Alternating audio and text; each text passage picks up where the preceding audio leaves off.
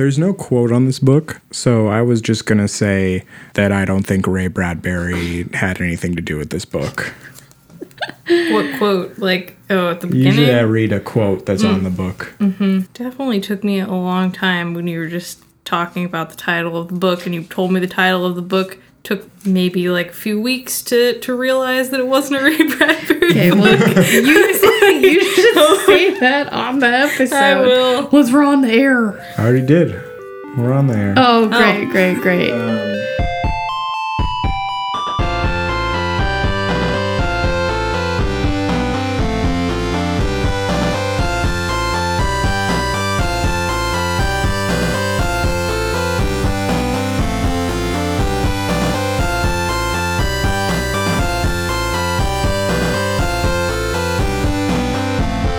I'm Sean. And I'm Mimi. And I'm Lindsay. Again. Thanks for coming again, Lindsay. You're welcome. My dinosaur pleasure. So tell us the history of your love of dinosaurs Oh, and your life story. What's your favorite dinosaur? okay. My whole life story. Wow. When I was a little kid, I would tell everyone that I wanted to be a paleontologist when I grew up. That was at a time when people probably wouldn't know that I was able to pronounce the word paleontologist because I was so little. Just kind of really have liked dinosaurs a lot. And now I have a really large collection of dinosaur-themed clothing, some of which I'm wearing right now, including socks, a shirt, and a hat. So I came dressed for the occasion. My favorite dinosaur is kind of the classic Stegosaurus. Oh, yeah. Yeah. It's my favorite. And also, I was trying to look up some additional fun facts about Stegosaurus to share with you. And one thing I saw was that it was one of the dinosaurs that was originally believed to have the secondary brain in the lower half of the body, which they mention in this book. But they pretty much quickly found out that's not a thing.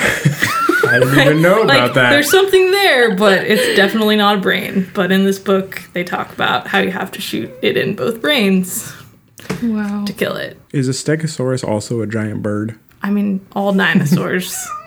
Yeah, but just imagining a bird in that funny shape. It's a funny bird. It doesn't have wings, and they have 4 legs, right? Just each, like, spine is an individual wing, maybe. Do you mean, do they have feathers? Yeah. Oh, okay. I imagine like a big feathery, funny, like I imagine basically the land before time Stegosaurus, but then covered in feathers. That seems pretty fun. It does. Like a big piñata.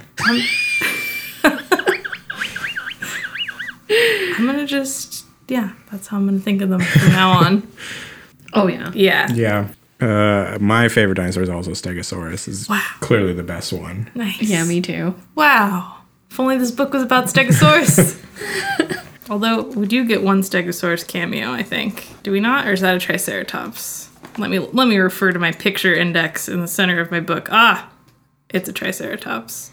Not a Stegosaurus. Triceratops, though, is like pretty far up there in dinosaurs. It's a good one. It's a pretty good one. Oh, yeah. Yeah. Yeah. And then the one with the morning star as a tail. Ankylosaur. Yeah, that one's also up there. That's a good one. Oh, yeah. Yeah. Yeah. What about a Garrick? That's not a real dinosaur. Okay. The cover of this book is pretty good. Yeah, that's why I picked it up. Yeah, it's... Oh, yeah. Yeah. Yeah, it definitely entices you to pick it up. Just the color design is really good. The pink back and side and the bright green T-Rex. And then like the guy with the red and silver. And then with the gold raised lettering. It all is very pleasing to look at. I agree. Oh, yeah. Yeah. Yeah, in a very like aesthetic way. It's very 80s, except it's right on the tailwind of the 80s book cover design. I mean, I like the back, which is just, it's like hot pink and yellow and this mishmash of fonts. It almost looks like an old point-and-click adventure game. Like these would pop up Yeah. in like different fonts or something. They have like one little like pixelated font in the center. It's very CMYK color scape. But the cover is a big T-Rex and a guy with a really funny gun and headset aiming to fire. Yeah. It's like his gaming mic. Oh my god. This whole time, I thought that was just like a scrap of red fabric. I thought it was kind of like He had a bandana. Oh, he looks kind of like Like a little Rambo, like Rambo, yeah. headdress But situation. he's just a big nerd. Okay, but Rombo is when you take a Roomba and put a bandana and like a gun on it. You learn something new every day. Oh yeah. Yeah. Yeah. I do have a bit of like trouble with his legs. It does look like, so it looks like the left one is supposed to be going straight and the right one then bends. But if you look at it too hard, the perspective gets messed up in your head and it looks like one of his legs is bent the wrong way or they're like flipped. Does that happen to you guys? It looks like he's attached to like a cord, like in a movie that they're like filming him, and it looks like he's like leaning back at an angle that just would not at all work. Oh yeah. Yeah. Yeah. But so this book is not by Ray Bradbury. No. It is by Stephen Lay. Yeah. Lee? Stephen Lee. It's probably Lee. So I did look into Stephen Lee, who is not Ray Bradbury. He's a Goodreads author and still active on Goodreads. Still alive. This book isn't that old, I guess. No. He has a really extensive website. Yeah. A lot of information. I did notice that his Goodreads biography is not totally up to date. He's written some books that are too underground for Goodreads. On his Goodreads page, it says that he studies the Japanese martial art Aikido, in which I would never know that. If only he included it in one of his books that I've read. in which he holds the rank of Sandan. But on his personal website, it says that he holds the rank of Yodan, or 4th degree black belt. Oh, okay. So the Goodreads doesn't know that he's advanced a lot farther. Yes. Oh, yeah. Yeah. Yeah. In my version, I don't know if it was in your version, there's a little bit of a biography about him there, but it starts with a biography of Ray Bradbury, who presented this book. And it begins, Ray Bradbury, one of the greatest writers of fantasy and horror fiction in the world. And goes on about how he's written over 500 stories, novels, plays, and poems. Then, a page later, there's a bit of information about Stephen Lee, who wrote some books. An author of several science fiction novels. And he lives in Ohio. Yeah, in our copy of the book, the hard copy, they're on the same page, so you can really get a visual representation of just how little there is about the actual author of the book and how cool Ray Bradbury is. So sad. So yes, in case you don't already know, Ray Bradbury is famous for writing over 500 middle school homework assignments. This book, Dinosaur World, is the first book in a series, the Ray Bradbury Presents Dinosaur World series. So it's only this dinosaur series that he's presenting. I think so. Okay. Because I initially thought it was like Ray Bradbury picking some books he thought were good. Thought are good. He thought good. Thought to be good.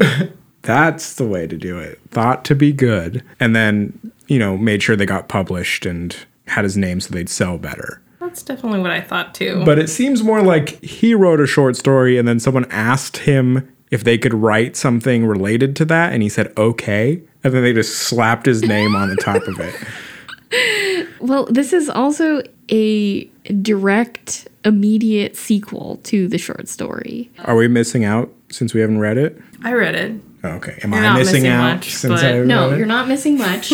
There's not much to it, and it's... I mean, you could definitely tell it was written by Ray Bradbury and not Stephen Lee, but that's probably the extent of what you're missing. So A Sound of Thunder is the original short story. You can find it on the internet. It's like a 10-page PDF. The PDF that I found has homework assignments included. Of course. So I think every Ray Bradbury book just has that in the back now. There's like a quiz at the end of every edition. These are not great assignments. Things like create a handwritten timeline to illustrate the important events of this story. Yeah, I read those at the end of the short story, and then I was like, because I read the short story after I finished reading the book, not as a prequel, and I read those homework assignments, and like my brain immediately was like, what if I had to make a handwritten timeline of all the events in Dinosaur World? It's like, oh god. That would be tough. Oh, yeah. Yeah. It's the butterfly effect. It's the future. There's time travel. And the thing that we do with time travel is let rich people kill dinosaurs. So Eccles is a guy who wants to kill a dinosaur. Costs And $10,000. Whew. Real steep. I feel like in 10 years, even the poorest people will be able to afford that. also, everybody's really concerned about the current election that's going on. And then they go back in time. They goof it up really bad, and Eccles steps on a butterfly. He literally crushes a butterfly. Yes. And then they go back to their time, and everything is almost the same except a little bit different. Like the wrong guy won the election. And everything's spelled differently. Oh, yeah. And then Travis, He was the guide. Dinosaur killer tour guide. Yeah. he shifts his rifle, he clicks the safety catch, and raises the weapon. And then there was a sound of thunder, implying that he killed Eccles. But that's immediately retconned once we get to Dinosaur World. Right. And he kills him in the future, or do they go back to the past and he kills him? In the future. Okay. I'm going to assign you some homework. What was the point of this short story? Okay. Just retell the butterfly effect a little bit? There's so much explanation about time travel. The entire point of the story seems to be that if you go back in time and change something, it will change, the course of history. Even if it's a little thing like stepping on a butterfly. But pretty much only that, because that's exactly what he does. And the other things that they do have no effect. It's the butterfly. Do they explain the whole system of finding the dinosaur to kill like they do in this one? Yes. Okay. Don't they? They Like, find exactly a the dinosaur same. that's about to die from some other cause, and they kill it like a minute before that. And also, after they kill it and shoot it, they have to reach inside of it and take out all of the bullets out of the dinosaur because the bullets could have some. Yeah, they're another left dinosaur behind. could find it. Like a stegosaurus walks up. And just. A bullet. What does this mean? And then all of a sudden there's stegosauruses with guns. Yeah. There's some incredibly infuriating explanations about this concept. This is an example In the book. in the book, in the short story. Okay. If you went back in time and you accidentally killed one mouse, then all that mouse's descendants wouldn't ever be born. So it's like you're killing 1,000,000 mice, and that would cause a huge famine. That's a bit different from the original theory. Anyway, it felt like there was room in this story, as short as it was, for other ideas, like how messed up it is that all rich people want to do with their money is kill dinosaurs. Right. Even for Ray Bradbury, that seems a little thoughtless. As a sick burn on Ray Bradbury. Like, Eccles is probably a pretty bad guy, but he's not really portrayed that way. Just kind of a little bit bumbling. I was going to use that exact same word. He's just a curious, bumbling, time-traveling hunter. Billionaire. Billionaire. $10,000 $10,000. I'm pretty sure there's a Simpsons episode that is, the same story. Sure. And it's where Homer's life is suddenly incredible, but in this timeline, donuts don't exist. It's like, that's obviously ridiculous, but that's about the level of the changes in the actual short story here. That we would go through 1,000,000 years of evolution, and the only thing that changes is who wins a certain election. but everything else. It's because of that mouse famine that guy won. There's also a little chunk in here that talks about, like, what would happen if we went back or forward in time and we ended up meeting ourselves. And they say, well, time doesn't permit that sort of thing. That doesn't happen. Time just steps aside. But in the book, that's like a huge issue. Yeah. How they have programmed the software in the time machine specifically to never allow that from happening because it theoretically could happen and that would be very, very bad. So I'm not sure how Stephen Lee read this and then decided just to make his own set of rules, but also use these characters. Yeah, why even make this a sequel? Why not just tell a time travel story about dinosaurs? Yeah, well, I think we'll come back to how to rewrite this. But reading this short story I don't think I would be that interested in the sequel. But that's why I read it second after. But all right, let's get into Dinosaur World. Ray Bradbury presents Dinosaur World. Mine doesn't have a prologue, so I don't know. Oh, okay. Well, Oh, like a prologue other than this? Oh, do you mean that? No? yeah. don't You know. mean this? Oh, Yes. Wow. So Dinosaur time. This isn't a prologue. This is dinosaur time. Actually, This is yours says Atina's Dinosaur Time. Yours has a stamp in it. But also, what if the back, instead of a synopsis, it just said dinosaur time? It's the synopsis of the book. I'd probably be more likely to pick it up. yeah, in my copy, it was called the prologue. It just starts you right off facing death in lizard form. It's just their encounter with an Allosaurus. This is pretty common in all the books I read, where it's just like an advertisement for the book to get you to buy it. But calling it the prologue in your version changes it a little bit. Yeah, having it start with this, it was like they're really trying to tell you, like, did you think this book was going to be boring and educational? Because you were wrong. Hold on to your butts, kids. There's going to be dinosaurs. And this snippet, though, is taken right from chapter 2, like right at the start of the book. Did the publisher think that kids weren't going to make it, through chapter 1? Right, it should have been later. But I think they were probably right, because chapter 1 was horrible. Chapter 1 was arguably the worst part of this entire book, in my opinion. Oh, yeah. Yeah. Yeah. So in chapter 1, we're introduced to Aaron Cofield and Jennifer Mason. Hold on. Well, chapter 1 has a name. And the name of chapter 1 is The Egg-Laying Bear. The best part of chapter 1. The title. Okay, so Aaron and Jennifer. Aaron's gonna go away to college. It's her last summer together. They have a lot of feelings Yeah. and emotions. They are together, a couple. And then it's just all high school drama and gossip and who dated who. It made me feel really old. And also like I would have hated this as a kid. Right. No 18-year-old is going to enjoy this, which is the age of the characters. And no 12-year-old is going to want to read that garbage. Yeah. But then they find a dinosaur egg. And everything changes. Then what? They call up Peter Finnegan, who's Jennifer's ex. Boyfriend.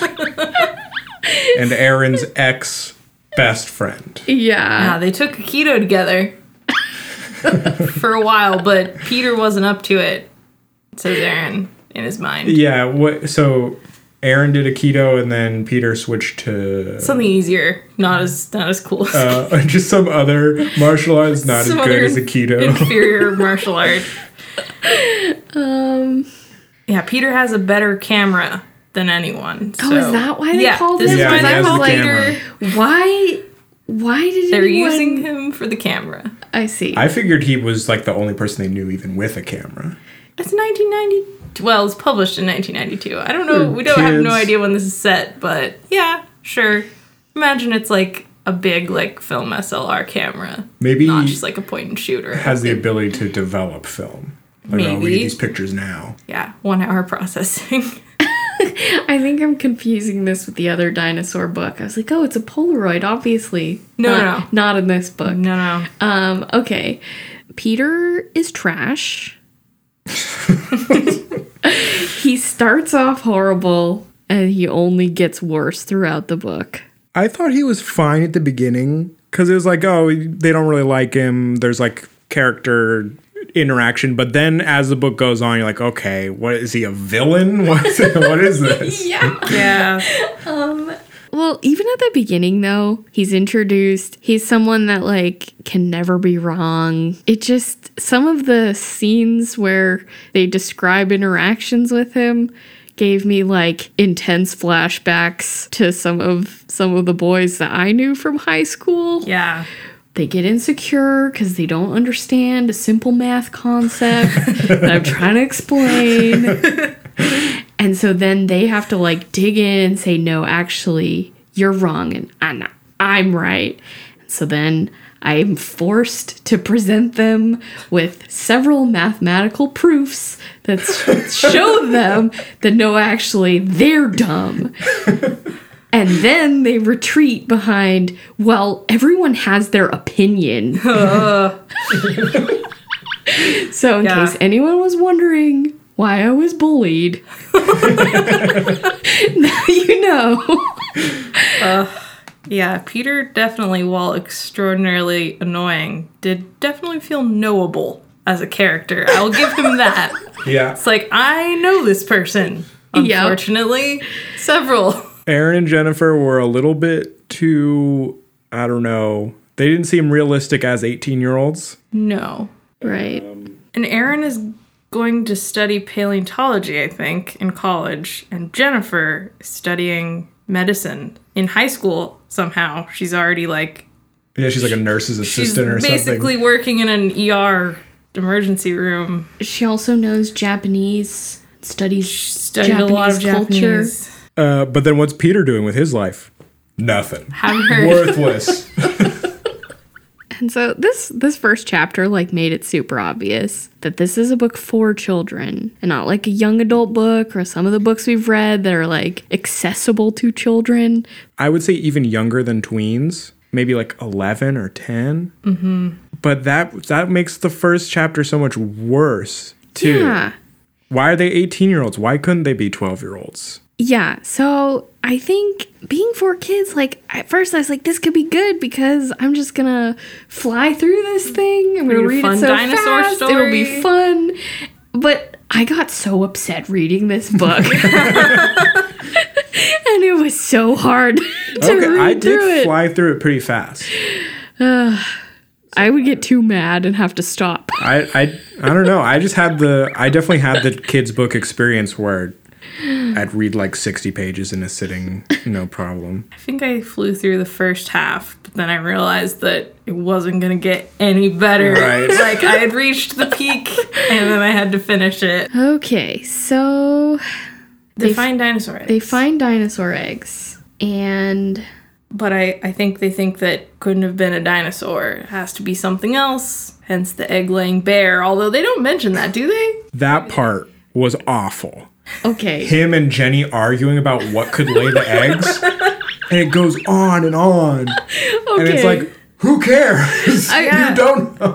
I was so mad. I wrote down this quote. We all know bears don't lay eggs, don't we? So you owe me dinner tonight, right? Aaron nodded. No problem. There was a long silence. Aaron knew they were both thinking, both speculating. Elephants don't lay eggs either, Jennifer said at last. Yeah, that argument lasts for 8 pages in the printed book that I just counted. So, like, pages 9 to kind of reaches page 15 for me in this book. The level of, like, a married couple's argument, like, it was that. Felt like they've been together way longer than a high school relationship to be ready to argue that out. And yet, at the same time, not. It was rough. I would say that was the worst part of the book. If I was going to say, I guess that's in chapter 1. Okay. Yep. Chapter 1, Yep. worst part of the book. Okay, but then the book starts. Does it though? Well, a future man bursts through with a future machine gun, and there's dinosaurs in their forest behind their house. So he bursts in, and then a dinosaur bursts in, and he just kills it in front of these. Well, I guess they're 18-year-olds. I think I always imagine them as 11-year-olds anyway, even though they're supposed to be 18. At least Peter. Yeah, there's a giant dinosaur, so I guess Dinosaurs are real. Yeah. Yeah, these were like... Oh, this was the Allosaurus that they face off from the prologue, right. Okay, so this is Travis, the future man from the short story, and he's severely injured. They take him back to the house where we meet Grandpa Carl. Travis tells... Why was Grandpa Carl in this book? Because I think Stephen Lee had like probably a really good relationship with his grandfather and missed him very much. That was immediately what I thought and read into that. Was like, oh my god, he loved his grandpa. Okay. That's sweet, but I mean, he was nice, but he didn't do anything. He did nothing, and then also they run off to do the rest of the book. The grandpa like wanted to go with them, but they just run and leave him behind. they and leave he's him just, with the dinosaur eggs that are about to hatch. He has a nest of them on his porch, and they're gone. And there's just like a moment in the book where it's like about this sad old grandpa and how he wishes he could go too. Yeah, they make it sound like he was like probably pretty adventurous as a kid. Yeah, no, I definitely was just like, oh, he wrote his grandpa into this book. I mean, I can't be sure, but like, that's a sweet gesture. Oh yeah. Yeah. Yeah. Travis, like, he resists telling the story. No, I can't say. I've said too much. But they don't do any convincing. He's just, okay, well, I'll tell you my story. But he has the most convincing thing. Aaron, it's like, we've tried everything. I can't tell you. And then Aaron's like, how about you try the truth? Classic Aaron. Oh my god. Like, I imagine, like, he flips his hat backwards. He has, like, a Mountain Dew in the other hand or Hops something. on his skateboard.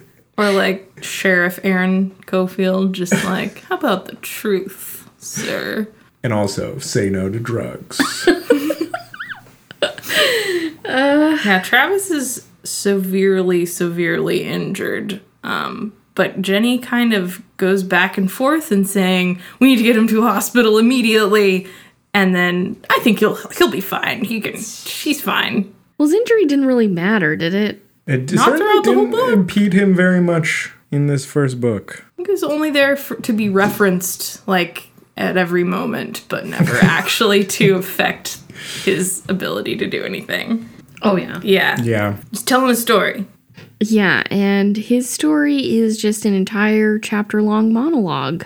And he re-explains the Bradbury story with his own retcons to it because he didn't kill Eccles. Eccles managed to, like, dodge the bullet or get away and then went back to mess up time some more. But, I was also thinking about this and, like, does that mean these kids only exist in the messed up world? I didn't want to get too nitpicky about the time travel, but the book kind of forces you. It seems to me that the world Aaron and Jenny know would be the world where Eccles crushed the butterfly and went back to the future, saw that he messed up, goes back and explodes a time machine, and then launches the path into all the different times. So Jenny and Aaron's time, like their existence, can only happen if dinosaurs, like, come through at their house. Yeah. So if they fix it,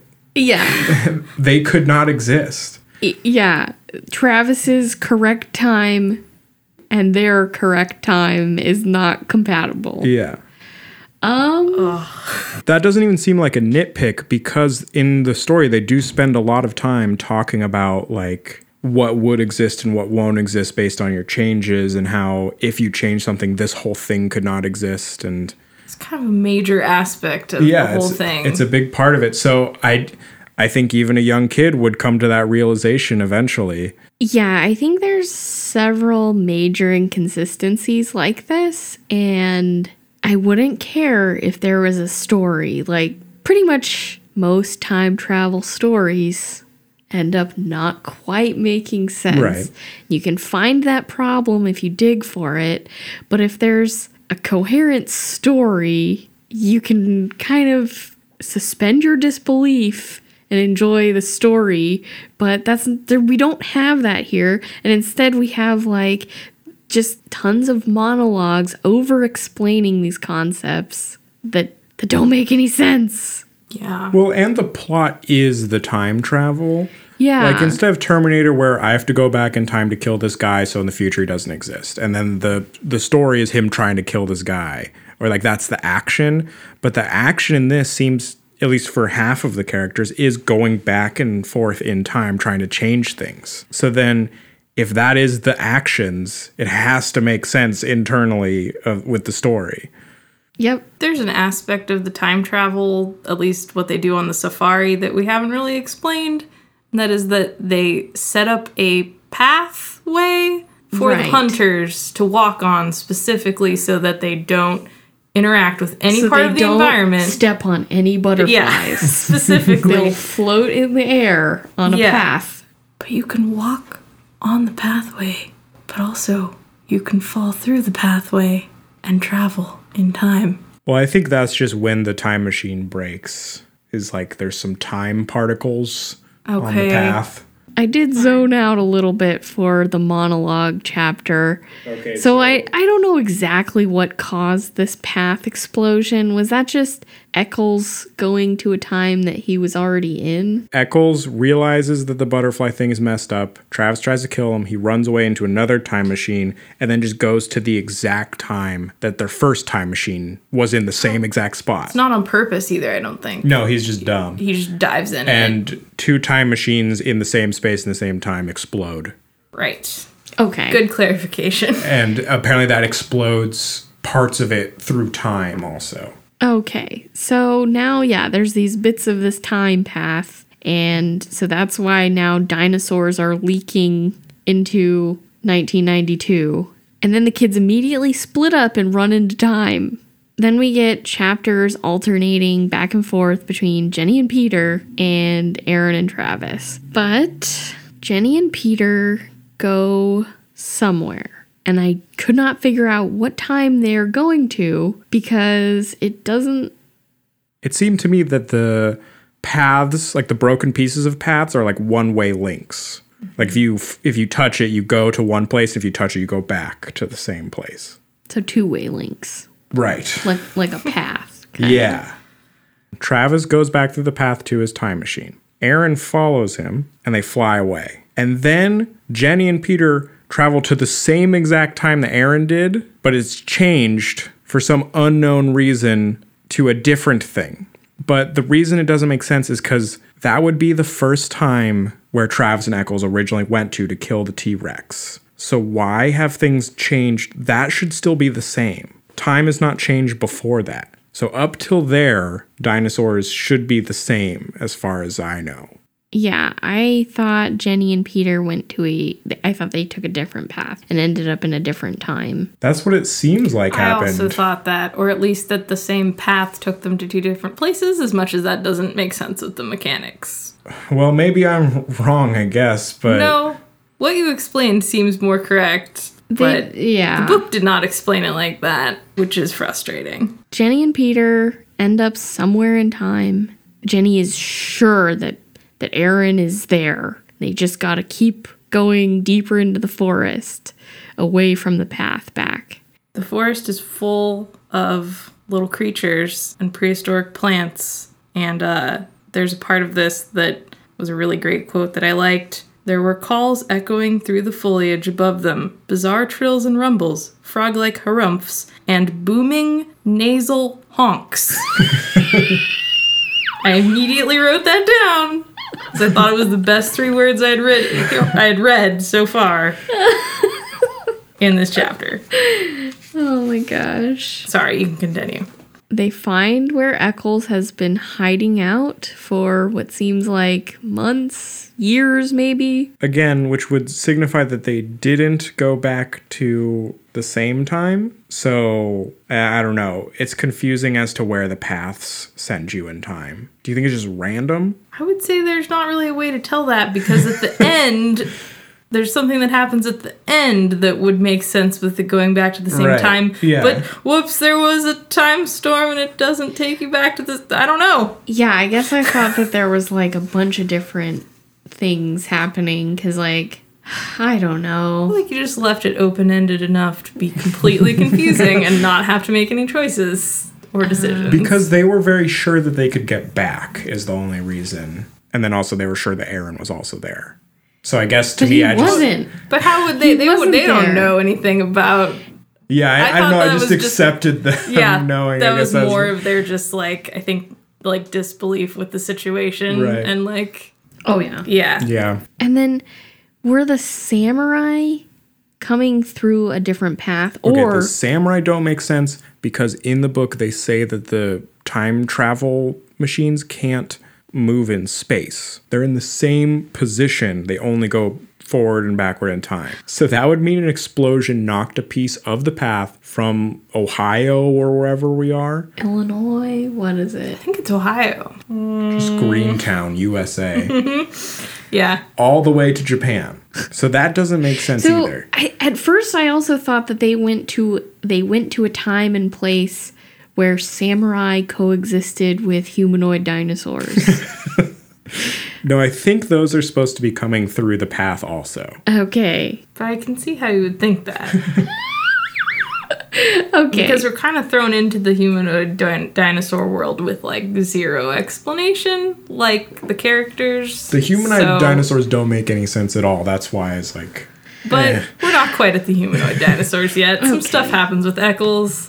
So, yes, Jenny and Peter found Eccles' hideout where he's been surviving in this harsh world. It's like a cave thing. Then Eccles returns to his cave and Peter tries to do a flying karate kick but gets immediately knocked out. Should have known superior Aikido. How there's all these digs at whatever other form of martial art he's doing. Yeah, I think Peter couldn't handle like the mental aspects of Aikido. Yeah, The discipline. Yeah. Okay. I believe that.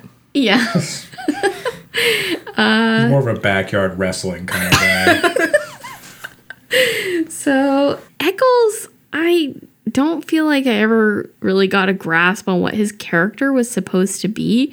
He's kind of all over the place because, I don't know, sometimes he's like just kind of a bumbling, awkward idiot, and then sometimes he's Like an evil villain. like this hard, wild man who's been living in a cave. A horrible sex offender. Yes, that too. And he like monologues at them about how he's going to kill them or sell them into slavery or something. But then he goes back and forth about how he can still fix the timeline. Like he's still trying to somehow fix what he's done wrong. Then he has Jenny tie up Peter for some reason. Stupid. And so obviously she does it, just loose enough that Peter will be able to escape. Then he ties up Peter, makes a bunch of lewd suggestions, which why was that in here? If this is a book for tweens, but Like if this is a book for anyone, why? It was completely like out of place in the story and the characters. yeah. But then he walks away and leaves them totally unsupervised without even bothering to check the ties that Jenny did. Gotta go And- do some business away. And so then they immediately escape. Peter still manages to complain about Jenny's job of tying him up because it was a little too tight for him to be comfortable, I guess. Then they are immediately outside the cave, captured again by sentient dinosaur people. Right? Then we get the humanoid dinosaurs. Humanoid dinosaurs. They have spears, armor, Loin- jewelry, Loincloths. loincloths cover their genitals, language. Covers their cloacas. Maybe now's a good time. It's a little later, but there is a reference to these dinosaurs communicate via scent. Is a big part of their communication. And a little later on in the book, the cloaca reminded me of this. There's a line about how one of these dinosaurs had made a scent path through a forest, and then there's a line that says, "The large gland at the base of her tail still ached from that long exertion." And that was very hard for me to read because I want to die every time I look at this sentence. That makes me so uncomfortable. I can't believe it. I don't even remember that. I must Okay. have blocked it out. I remembered it the whole time, and I hate it. Anyway, carry on. All right, so they're put into a little jail. In this little city compound, they're called Mutata. Is Yeah. the race of Does that grouping of actually come up dinosaur in the people? book? That they're called Mutata? Yeah. Yeah. Yeah, they talk about it amongst themselves. Like they're like, "Oh, Okay. it's the Mutata this or that," right? Taught away. No one Yeah. else knows what they're called except for the dinosaurs. But there's a picture of the village in the book. The physical book comes with a little sketchbook insert. Best part of the book, by far. Yeah, some really good dinosaur illustrations in Yeah, here. there's good drawings. There's a picture of like a cool future guy and a cool gun. Yeah, and he has an elbow protector. That's his uniform is labeled. Remember to wear elbow pads, And- kids. Yeah, there's an elbow There's protector. a dinosaur fighting a samurai. These were awesome. Yeah, there's a That's- sketch of the gun. If I was a kid, I would for sure pick up this book based on the cover and these drawings and then be incredibly disappointed. It's the only reason why I'm glad I now own this book. So I can just look at these drawings whenever I feel like it. While they're in jail, Jenny, being so good at languages, begins to attempt to learn their language and communicate with their captors. And Peter continues to be a dumb idiot. He's really a dumb idiot, though. That's like the best way to describe him. I've never heard of anyone who could be described better as a dumb idiot. He's, like, the whole time he's just, like, making fun of Jenny for trying to do this. How it's lame and stupid. It's really stupid. He's just like schoolyard kid dumb. God. So then they come up with a dumb plan to try to escape, and it fails, and Peter gets bit by the guard lizard. They don't like even make it out of the room that the jail is in. Then we start getting chapters that give us the Mutata perspective from the main character, Struth. So we learn that, you know, they've got this whole civilization. They've got a very strict honor code, the ancient path that they follow. They've been hunting Eccles because he's got a gun and he's been shooting and killing them. And They have a really specific way for killing at all. And I think that having someone with a gun is pretty incompatible with the way that they think the world works. It's pretty shocking. it's very cowardly of him to kill them this way, where it's not like, you know. Honorable. Then a new Eccles shows up that doesn't know about any of this, and they capture him and throw him in jail with the kids. But what happened to the old grizzled Eccles? He went off to do his business, and he's never heard from Just never hear again. about This him. didn't make sense to me. I thought it was just the same Eccles. I don't know. I feel like it was earlier Eccles. Yeah, Like another Eccles from before. Mm-hmm. And then somehow he time traveled again to go before that? I don't know. But how did he time travel again, especially if the paths are one way? Yeah. And how? Or two-way. Okay, why did he show up in a time that there's already an Eccles, and why did that not cause a problem? And These are all great questions. I agree. I think what I thought was like when we first meet him in the cave, he seems to be not entirely like present. Like he's talking to himself a lot. He's doing a bunch of stuff. So it wasn't inconceivable to me that he would not then later be captured, show up and like not remember anything that happened or these kids because he wasn't really present within himself. But also they comment on his looks as well, like he's like a different weight or something, or like less grizzled. Right. Like, so just strange. That sounds more like a different Eccles. There was no explanation for it, and the grizzled old Eccles doesn't ever come back, and no one even asks about him. So, anyway, the three of them are now in jail. and he tells them that Travis was lying about him, whatever he said. And then they're like, okay, well, tell us your story. And he's like, no, you say your story first. and they say, okay. Yeah, they're dumb kids. And so they do it. And it's like, that would have been a really easy way for Eccles to like trick them so he can make up, his own lies based on what they know or don't know. But he didn't really. That didn't happen. It didn't matter. He didn't tell a very convincing story even then. But Eccles' story was basically that actually this whole thing was Travis's fault because Travis is poor and that's why he messed the whole thing up. And it's like, okay, he's like not taking responsibility for the things that he did, and he's, really got this weird view of Travis. But then we cut to a chapter with Aaron and Travis talking, and it kind of turns out this is correct and confirmed by Travis and Aaron talking about it. Like what? Also, why? Yeah.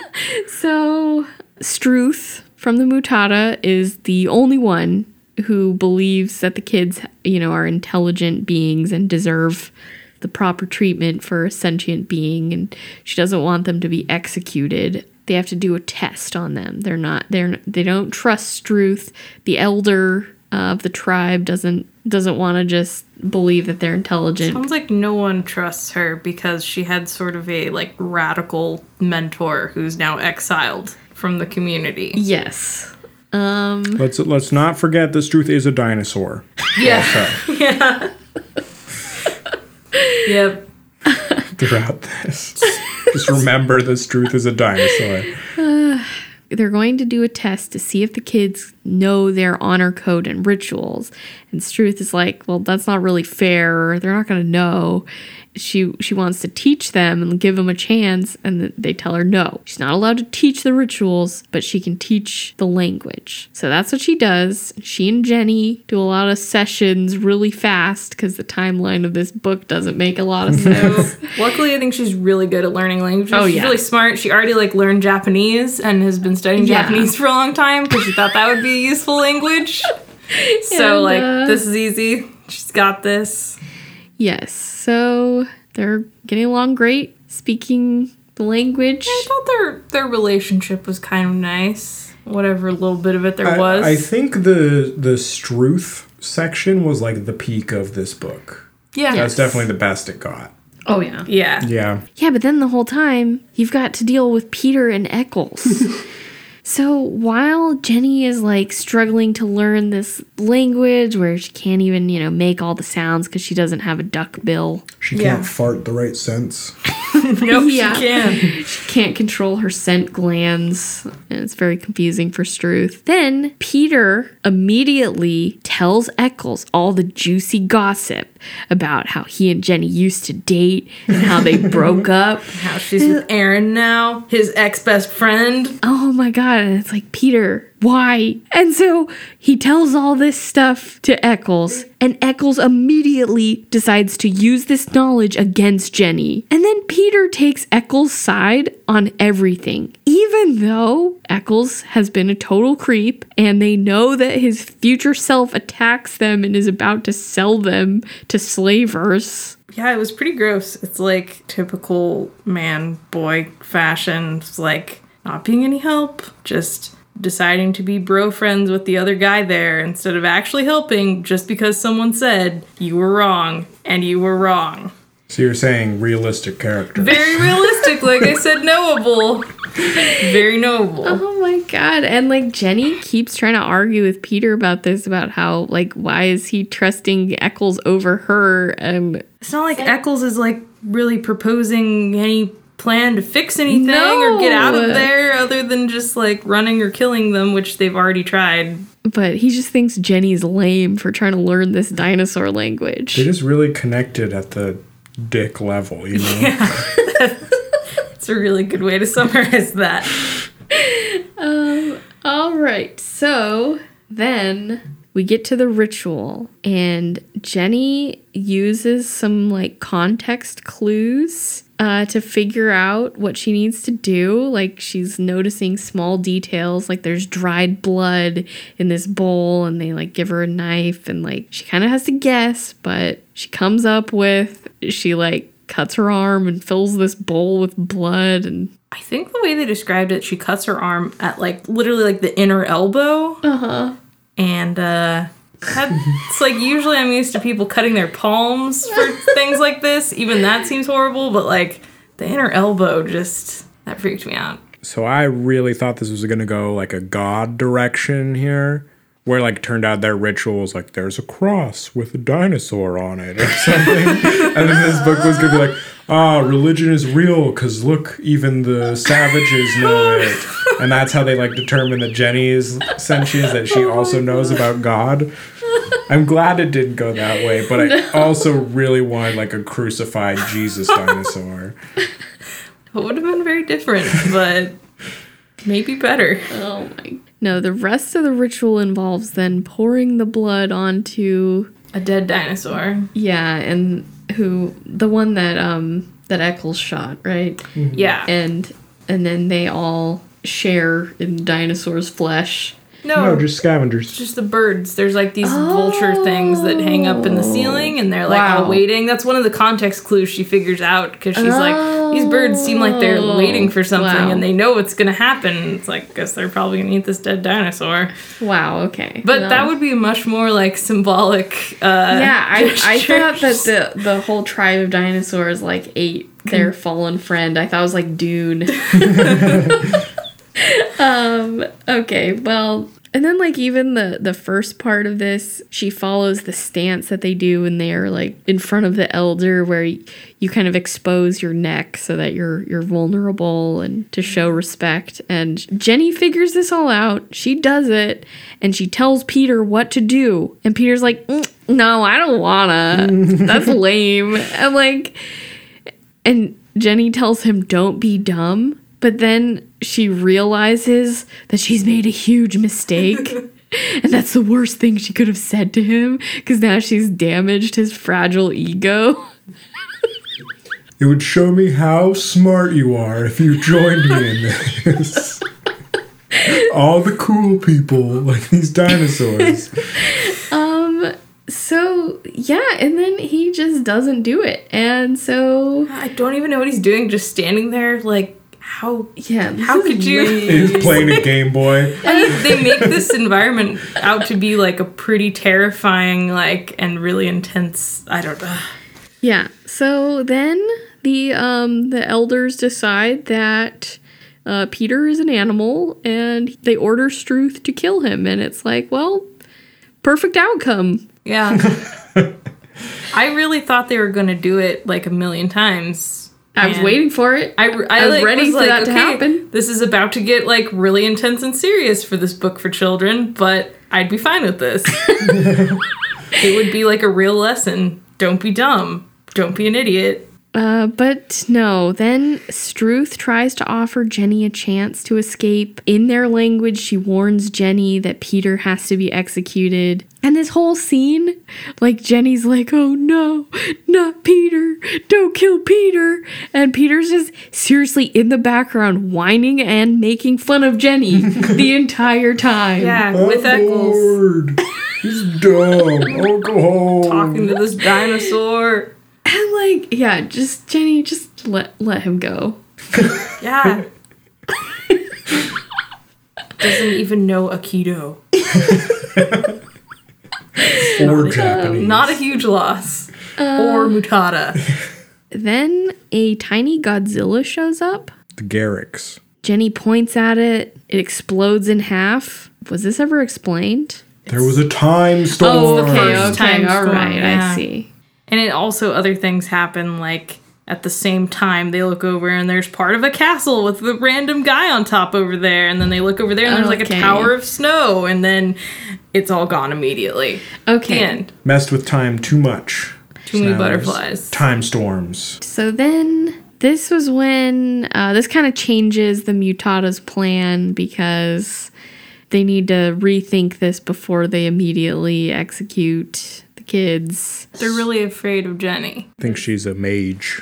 Yeah, she just exploded this little Godzilla in front of them. So Struth goes to seek her exiled mentor to get her help to save these kids and then to let them escape back to their time through the floating stones, which is the path. Yeah, the mentor was exiled because she believed there were multiple paths and different ways to do things.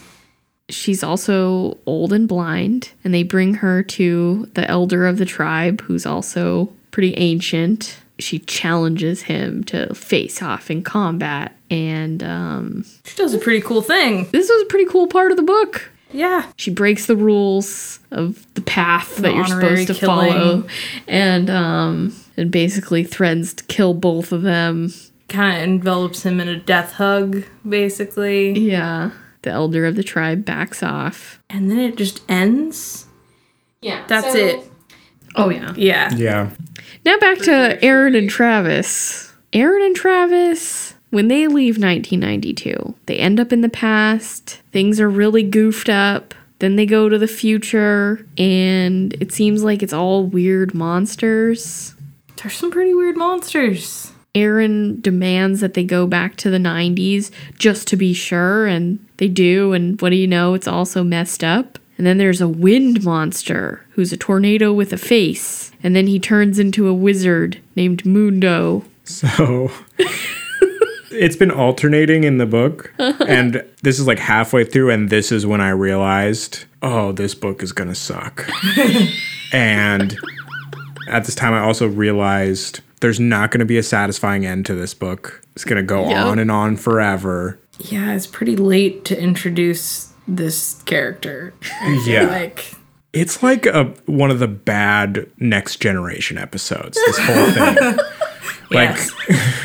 Picard's down there, and it's like, he thinks different from humans. We have to figure it out without killing him. Mundo takes their time machine away from them, and they're left to basically slowly die in the snow for a chapter. But then Like a horrible, goofy trickster creep of a character. He reads minds.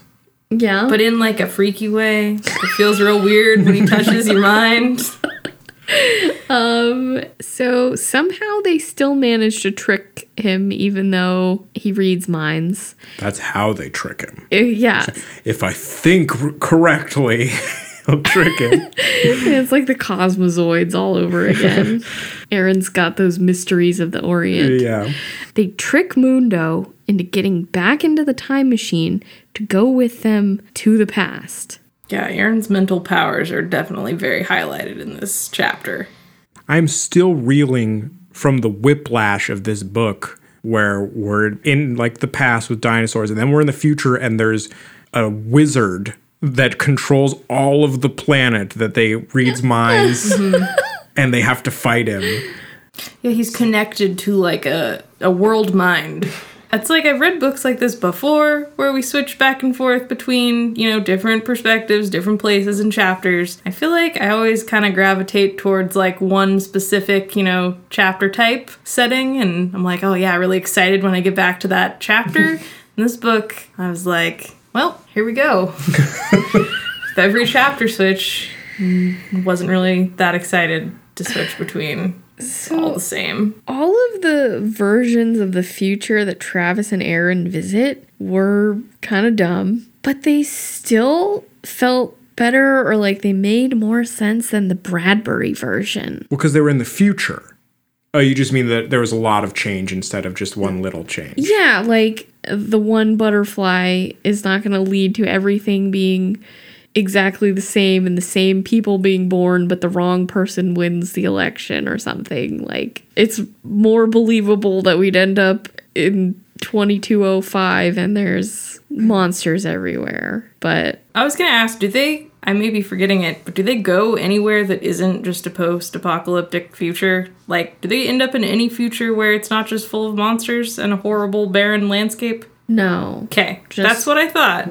Different 100% versions. horrible barren landscape monsters. Makes more sense to me. I think it also just fits better with the time travel story because they're a significant amount of time from the catalyst that changes everything. Like, the biggest disconnect for me is why there are dinosaurs with language and weapons Yes. and stuff. But as I'm saying this, is Stephen Lee positing that dinosaurs did have culture?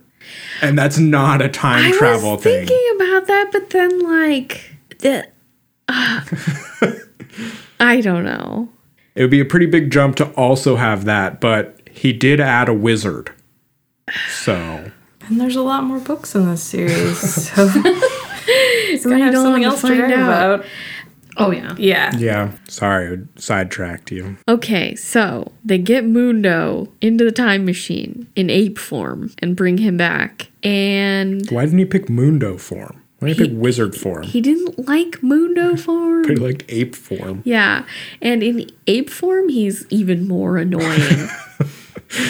But once they remove him to the past, he loses his world mind powers and he's helpless. And they still continue to put up with him for some reason. Yeah, just hit him in the head with a rock. Yeah, but I guess they find a way to send him back to his time.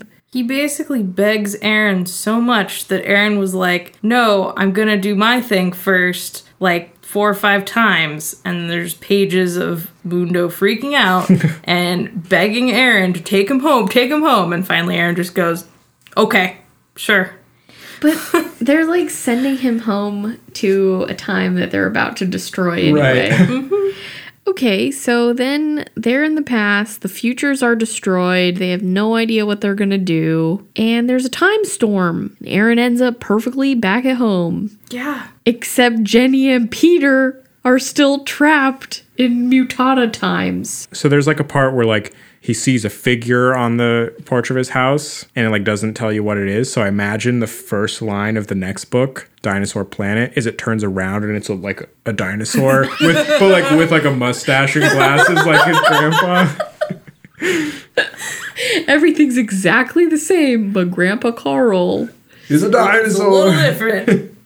Yeah, the ending was written like a feel-good hero movie where like I can picture the shot of him standing in the field and Aaron says, all right, when he gets back, like a little 18-year-old kid that he is. And I can see him standing there in this field just going, all right. The music swells and he shouts like, Grandpa Carl, you won't believe what I saw. And he goes running back. I can see that.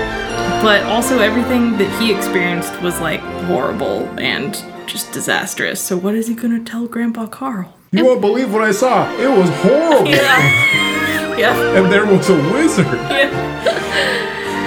But there's no ending for Jenny's time. It's not really an ending for his either. No, Stephen Lee wrote himself into a corner and didn't know what to do, so he threw in a time storm. Time storm. He could have set himself up for something where it's like, oh, just go back in time and stop yourself from changing things, but that didn't work out. Then you'd be in the same place as yourself, and that can happen. Or not. Unknown. Aaron has to go back in time and make sure Eccles crushes the butterfly and their future is ruined. But nothing else happens after that. They also have to make sure the dinosaurs pour in through the thing, and Travis comes in, but they have to kill Travis so he doesn't go back in time again. Storm. What about the dinosaurs? They just have to Time storm. they just live with dinosaurs. That's Yeah. their life now. Oh my god. How many books are in this series? Oh my god, there's one called Dinosaur Samurai. Who wrote that one? Stephen Lee, of course. Oh my What are you god. talking about? Of course. Dinosaurs all learn Aikido, and then we're really in trouble. Oh no. Wait. Yeah, there are 6, and they're all by Stephen Lee. Just imagine all the wizards and things he adds. The next one is called Dinosaur Planet. Then we have Dinosaur Samurai, Dinosaur Warriors, Dinosaur Empire, and Dinosaur Conquest. Dinosaurs just take over the future. All appear to have the same characters. Peter never Ongoing dies. story. Ooh, I don't see Peter. Gotta live in the with next Peter book. for 6 more books. Oh god.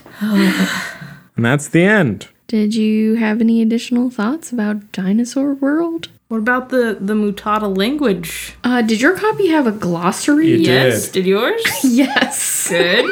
I actually used it once. Me too. Or twice. I assumed it mattered more like later when he stops using the English language and it's all written in Mutata. yeah.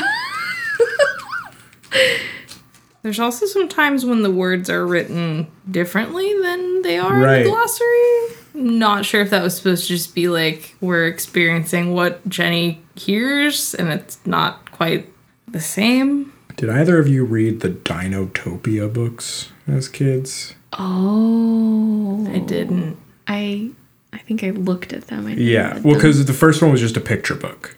Yeah. But then they made novels. And this just kind of seems like low rent Dinotopia. Did the dinos in Dinotopia have such a well-developed society? Well, humans and dinosaurs lived in harmony. Oh, okay. And it wasn't time travel. There was just a magical island in the ocean somewhere. I mean, they're probably not very good, but when I was in middle school, it was huge. Everyone had the Dinotopia books. I think that Ray Bradbury wanted to write a story about time travel concepts, and Stephen Lee wanted to write a story about sentient dinosaurs. And I was thinking, like, how do you fix this? And I felt like there were moments with Jenny and Struth that were worth salvaging from this book, but it's like, first of all, cut Peter, because he sucks. Definitely. Cut the Aaron, Travis, and Mudno subplot because it sucks. Yeah, that was pretty not necessary. And Aaron could have taken the place of Peter, and he could have just been like, not as good as learning the language, not constantly making fun of Jenny for attempting to learn it. But what You know? if Aaron and Jenny broke up right before the start of this? And then, so like Jenny doesn't like him and he's kind of shitty. And then they get forced back in time into this horrible situation. And then they slowly like learn to love each other again and get back together.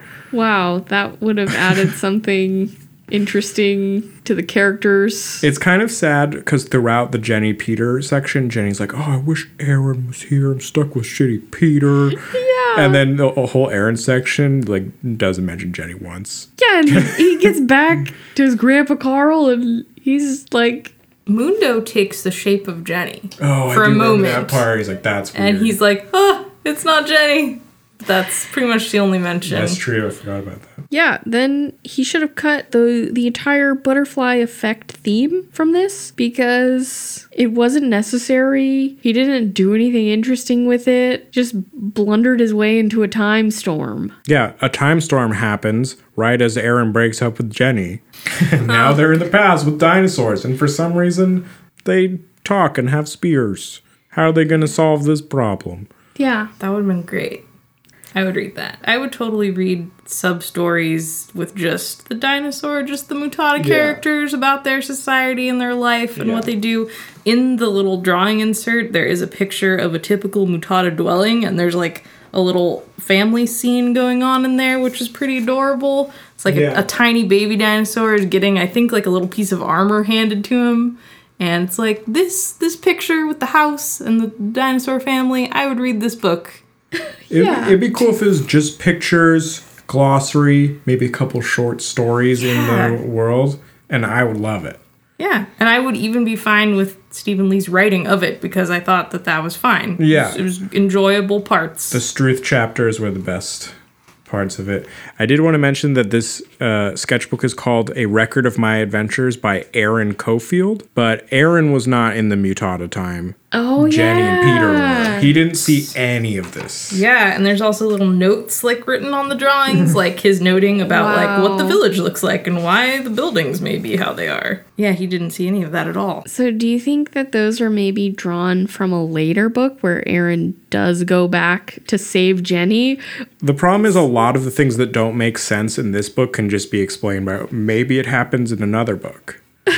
But what I'm guessing is the things aren't resolved or explained, but actually just more things are added in the later books. Ugh. Especially if there's 6 of them and they're all like 300 pages like And this if one one. of them has dinosaur samurai. Right. Yeah, the pictures depict stuff that happened in this book, so Oh, yeah. yeah. Yeah. Well, who do you think this book is for? The Peters of the world. I would say very young kids. They're not going to get so bogged down in all the garbage. If they can get past the first couple chapters, I do think kids would like it. Even the Mundo parts. Especially the Mundo parts. He's got a silly way of talking. And I think a little kid might read all of them and like the whole series of books. And then, you know, as an adult, try to reread them and realize how rough they were. Yeah, if you still haven't picked a book for your book report that's due next week, this might be the book for you because it's also full of similes, onomatopoeia. You can put that in your book report. The analogies and stuff, like, there weren't any that really stood out as being too crazy. There were just so many. Well, I think that's it for Dinosaur World. For Ray Bradbury Presents Dinosaur World. If you'd like to join us next month, we are reading Fireship by Joan D. Vinge. You can contact us at dumpsterbookclub@gmail.com or join our group on Goodreads.